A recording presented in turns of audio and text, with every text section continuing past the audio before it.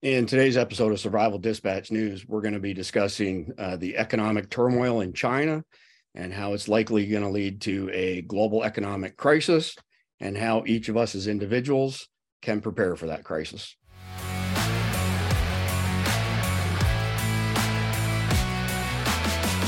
Hey guys, I've got something here that could potentially save your life or the life of a loved one. It's a premier body armor panel designed specifically for backpacks. Now, I've been using armor panels in my packs for a while. Most of them have been 10 by 12 panels that are designed for plate carriers. This premier panel gives you 3 more inches of coverage and fits perfectly in my Vertex Gamut bag here. Premier body armor panels are made in the USA, and they offer backpack panels for a variety of popular pack manufacturers, and they'll also fit in a wide variety of universal backpacks as well, including school book bags for kids. They even have panels specifically designed for sling bags as well, which I'm really excited about.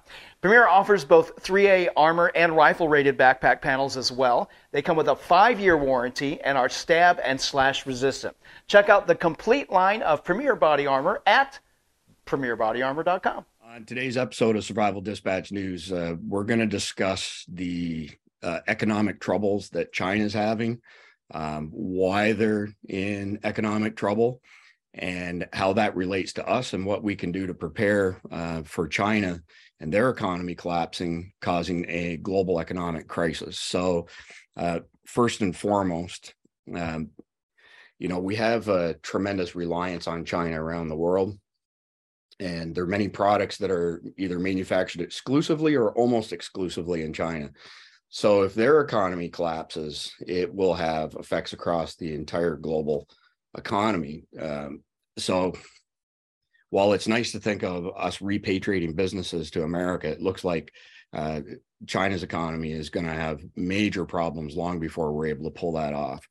So that begs the question of why is China on the brink of economic collapse? And probably the biggest reason is they have a very overinflated housing market that accounts for 30% of their GDP.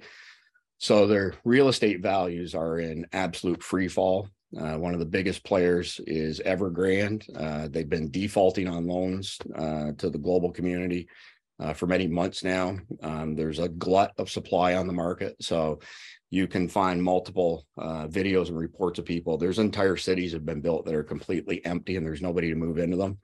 So with the values of that real estate plummeting, and keeping in mind that 700 million Chinese people live on $2 US per day, it's not hard to see why things are in pretty bad shape there. There's other reasons. They have a rapidly declining population. So they went from 1 child per family to 3 children per family. It's had no effect on the declining population because people simply can't afford to have children. You've got an extreme zero COVID policy that has shut down 74 large cities in China. You have an energy crisis. They heavily rely on coal, and the price of coal has skyrocketed. So at the end of the day, China's stuck in this system where they're overbuilt, over indebted, and they have no way to borrow, or buy its way out of this crisis. So it's only going to get worse. So with all that being said, there's 4 things that we can do to prepare for some economic upheaval.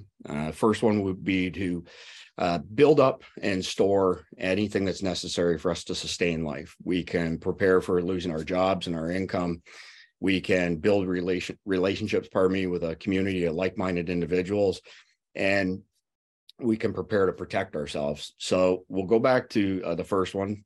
We've got Tyler has joined us from Utah. Lane has joined us from Tennessee. And so the first thing that we can do is build up and store supplies that are necessary to sustain life. So let's jump in there, guys. Let's hear your thoughts, Tyler. I always like to figure out how we got here. And the thing that's going through my mind right now is the Chinese people, they didn't have a place to put their retirement. They didn't have they have a stock market, but not like we do. And essentially they all started investing in real estate because the government was protecting it. And then it almost turned into like a Ponzi scheme. The real estate creators invested the money they were getting for the things that they should have paid for into future real estate, and it just became this huge explosion. This, like you said, there's massive cities without people in there. But if we understand supply and demand, if we have all this supply, the demand for it drops, and therefore it's of less value. So riots happened, and now you've got workers that don't create things like these headphones I'm wearing and this computer that I'm wearing and the computer chips that we need for it. And I'm not sure if it's a positive thing for us or a negative thing for us, because it's going to create a situation where we're going to have to start making our own computer chips and headsets. And in my case, I'm waiting on some axle parts from my old Isuzu Trooper, and all this stuff, and I've been waiting for months, and all this stuff is affected by it. So it kind of brings me back to a conversation I had with my grandpa, who was born in 1917 and lived through the Great Depression. He told me when I was a kid, I basically said, how do I protect myself against this happening? He, at the time, we lived on a ranch, and he was talking to me about the skill sets that his grandparents had. So this would have been people from the 1800s. So if you can replicate the skill set that the people from the 1800s had, or you can replicate the skill set that the people who survived the Great Depression had, you start looking at what they did. And they did canning. They had backyard gardens. They, my grandpa told me to look for government jobs, because if the government's gone, then, we're really screwed then. Mm-hmm. And it's part of why I did. In fact, it's a massive reason why I joined the military at 17. So I think each person's situation is going to be a little bit different, and they're going to have to tailor the skill set or the solution to the problem a little bit differently. So it's really hard for me to say, hey, we all need to do this, when I would individually say, you need to get rid of credit card debt. You need to have a different way to heat your home. You need to have a better food storage. You need to have a better water supply because you live in a desert. You need to have a backyard garden. We all can mitigate the risk once we identify the risk individually. And each person's individual risk is going to be a little bit different. You guys back there on the East Coast, I don't have flooding problems. I don't have hurricane problems. I laugh when you guys are looking at our blizzards, and I'm like, blizzards are a fun time, and there's no school, but there's no hurricane ripping my house down. So my risk mitigation is just warm clothes and firewood. Your risk mitigation, storm shelters, maybe a boat. Like, I'm not 100% sure. So that's kind of where my brain goes, is identify the most likely risk and the worst case scenario risk, prepare against that risk, and then the less likely and less worst case scenario things as they happen will be easier to deal with. Well, I think at like this stage of the conversation, we're at a level above that. We're not that fine grained. And really, like the overarching thing is to become self-reliant. And so to become self-reliant, you need to build up and store certain goods, tools, skills, and so on. I did a short list, and you guys can critique it, and I'll put it in the comment section below. But basically, I feel that people should accumulate tools, basically everything they could possibly need from a homesteading perspective, some sort of power generation, whether it be solar, gas, diesel, propane power, whatever the case may be, that people need to have storage of water filters and some sort of water filtration storage system, a long time means to preserve food, like a freeze dryer, medicine, first aid kits, learning how to grow food, having a means to cook if they don't have power, potentially having livestock. So Lane, since you live in a rural location and you have pretty much everything that I've mentioned there, give me your thoughts on what are the basic supplies and tools and whatnot that you would recommend that people have to prepare for some sort of impending economic turmoil. Yep. So where we are, we kind of looked at things a little different, and we said, okay, before we get into power supply stuff, let's look at our basics and hand axes, shovels, basic hand tools that don't require power. Right. So then we escalated and Okay, now we need battery powered tooling, and that's just kind of how our mentality worked. Is we started very basic first because it's easy and it's less expensive, and a lot of people can do that right off the bat. You know, you can go to Lowe's or Home Depot or whatever big box store you want to go to and pick up some of your basic supplies, things that will make your life easier in the long run. And then as we go, we just continue to identify weaknesses. You know, we have some livestock, but one of the concerns is, how do you feed them long term? Valid. Great to have chickens, but you got to have chicken food. Free range, they get food, but you're going to need to supplement that. How do you make that food if you can't go to the store and buy it? We do a lot of canning, mason jars, old school. My mom taught me how to can many years ago, and we cans and jars and jars and jars full of, things that we think that we need. Rice, beans, dry goods, as well as we can our garden supplies. There again, keeping it basic, grow your own. And so that's how we just begin to identify issues and just knock them out one at a time. Of course, we still have weak points. Everybody does. So yeah. Financially, that's the biggest limiting factor is, preparing costs money. So you have to do it at a pace that your personal finances are comfortable with. So that dovetails perfectly into the second point that we discussed, which is preparing for job loss, learning to live without those non-essential items, having a few months worth of cash stacked up, spending less money, maybe doing some side gigs. You work for yourself, Lane, at Round Table Munitions. I work for myself. If you were to lose your job, what would you recommend, say the top 3 things are to do to prepare for job loss? So the problem with job loss is debt. If you don't have debt, job loss isn't really that big of an issue. It's an issue. I'm not trying to downplay it, but what I'm saying is with job loss comes the loss of your transportation because you owe debt to your vehicle. With job loss comes the loss of future wages because you have credit card debt, or it comes the loss of your home. And in this case, it would be shelter, which forces you to either move in with relatives or get out of that environment to a warmer location. Because like right here, you're going to freeze to death if you're spending the night outside. So if you identify the things that are the largest amount of debt, and then you sell off the toys to kill the quick debt and find a way to get yourself in a position where you don't have debt, job loss becomes substantially less affecting upon you. I was talking earlier about living in the way in my case, my great grandparents or my great grandparents did. The houses were smaller. They were heated with wood. You could go out to the mountains and collect your own wood.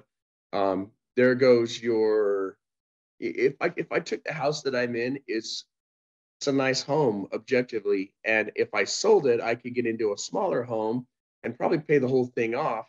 And I would still want some form of normal heating, right? But I also could wood heat it. Now I can transition from, or I own some land to the south of me. If we just, and that land is paid for. If it really got that bad, I could go put a yurt up down there, have a fireplace, and now my shelter and my home's taken care of, and I could have an excess of money financially by transitioning substantially from this really big, nice house to living in a yurt. And I think the biggest issue is they're not willing to make that level of sacrifice. And I think part of that is because they haven't practiced or tried it out. And to be honest, the idea of living in a yurt, not going to work for a while sounds amazing to me. But I also am not afraid because I have this skill set required to farm, to grow animals, to cut firewood. That's going back to my childhood. So I think job loss, if you look at what it will affect and then mitigate that risk, you've solved your problem. You just have to figure out what level of problem you're dealing with. How much debt do you have? What are you actually struggling against? And then assess that now. And that's a hard thing to do because people don't want to take their standard of living and dial it back a little bit. They don't want to. In my case, I'm lazy and I eat out too much, right? And if I stop doing that, I'm going to save a lot of money. And then maybe other people's case, they've got a substantial amount of credit card debt. We'll go sell the toys that you bought to create that debt and you can eradicate it, but they don't want to give up the toys, right? Right. So go ahead. Well, no, I was just going to say, I mean, it's kind of the first bullet that we threw out there is basically learning to live without non-essential stuff, the stuff you don't need, and, driving debt down and driving savings up sort of thing. So the third bucket that we had to prepare for, an impending global economic crisis is to build relationships with a community of like-minded people who are focused on self-reliance. Here we are coming back to self-reliance again. I made a comment before we started recording that it's more likely to happen in rural areas than urban areas, just because of the mindset. People who typically live in rural areas and they're already farming and whatnot, they're very focused on the concept of self-reliance. Whereas in the cities, it's a dog eat dog type of scenario. But then Lane, brought up an interesting scenario that he faces in the mountains of Tennessee. So Lane, do you want to expand on your comments that you made? Sure. Just to touch back just a little bit, one thing you can do when you're talking job loss and this, that, and the other, and of course we're talking about a bigger scenario, but one is prepare to barter. Have things that you stock that can be bartered. And if you think about it, there are lots of things that people are going to want that, if you have the financial ability, you can put those things into your locker, bunker, closet, wherever, and just sit on them and have them for bartering.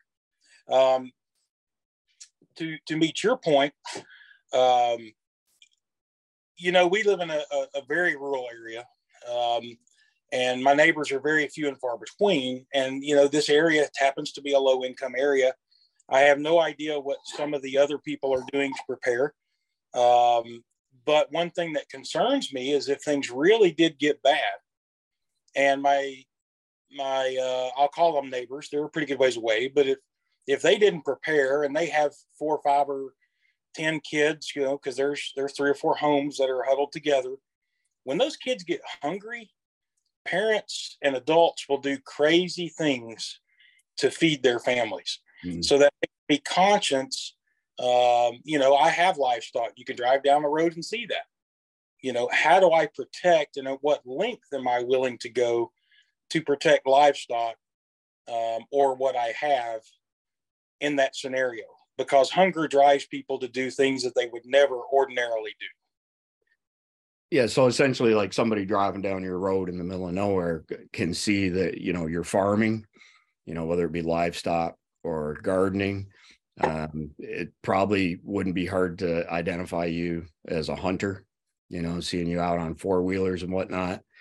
So essentially at the end of the day, you're saying, you have all these skills, these assets at your disposal, but they're kind of obvious things for other people to potentially come and take. And that's kind of interesting that you phrase it that way, because the fourth point that we had was putting yourself in a situation where you can protect yourself and your family, whether that be, any type of self-defense. It could be with weapons, could be hand-to-hand combat, whatever the case may be, being in decent physical shape.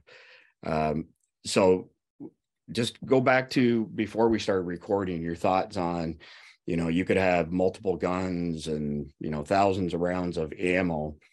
What happens if, those people in relatively close proximity to you decide we're going to go down to Lane's and steal some food and whatnot? How's that scenario look? Well, I mean, my wife and I live here. There's 2 of us. I have a couple of firearms and I have a few rounds of ammunition. And, if 10 or 12 people come into my property or onto my property, they're going to overrun us. It's inevitable. You're outgunned. Right. So I guess when you pick my gun up, it's going to be hot. But, that's where the whole thing with community are really going to come into play, because you're going to need like-minded people to protect and help defend and help do the workload and help with water and wood and dishes and cooking and food. You're going to need that community. 1 or 2 people alone isn't going to make it. Yeah, that's interesting. When things started kicking up with this, COVID stuff, Dr. Michael Fabian, who's a good friend of mine, said, if it ever gets to the point where we have to bug out to your property in the Blue Ridge Mountains, he said, he asked if he could be included. We were like, well, absolutely. He's, a hardcore prepper and whatnot, but it would also give us a medical professional. So this concept of self-reliance that you've just touched on as well, same thing. If you have a bunch of people who are not only have the same mindset, but a diverse skill set when it comes to self-reliance, that's pretty much an optimal situation to be in.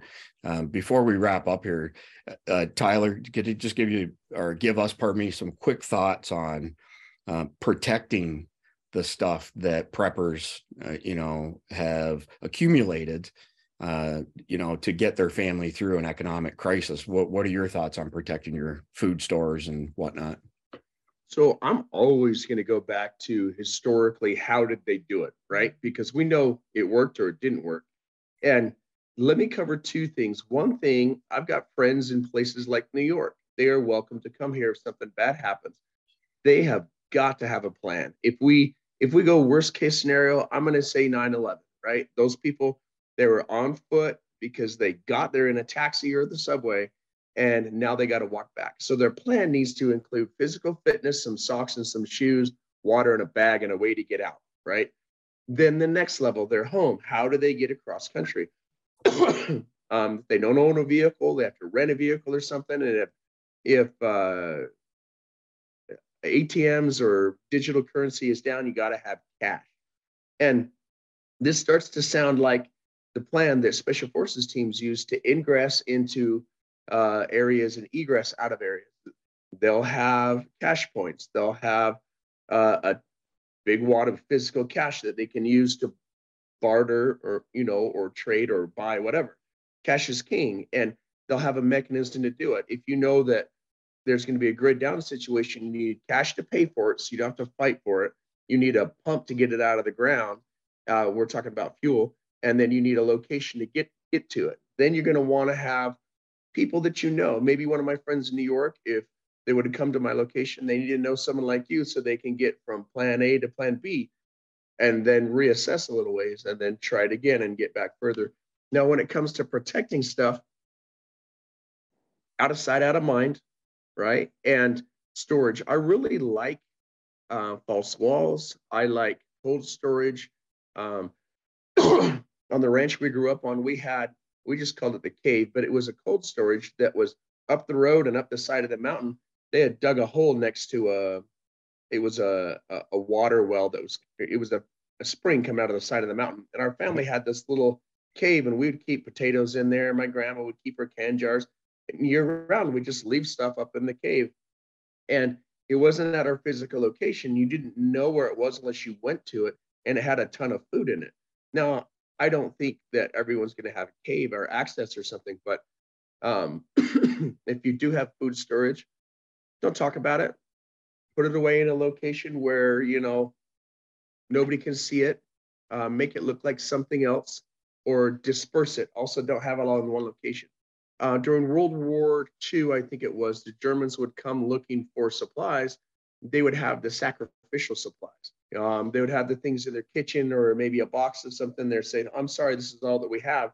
And they gave them like a tenth of what they actually had because the rest of it was hidden, and they were able to sacrifice a little bit in order to save the remainder amount. That's a really interesting tactic. And I like your concept of out of sight, out of mind is a great way to protect your assets and whatnot. So we're running up on the end of today's segment. Appreciate your thoughts on this, Tyler. As always, very unique perspective. Lane, thank you for calling in today and giving us a perspective from a very rural location. And we'll take all the notes from today's episode of SDN. We'll put them down below in the description. Appreciate if y'all give a thumbs up, like, subscribe, all that good stuff. And we'll see you soon with the next episode of Survival Dispatch News.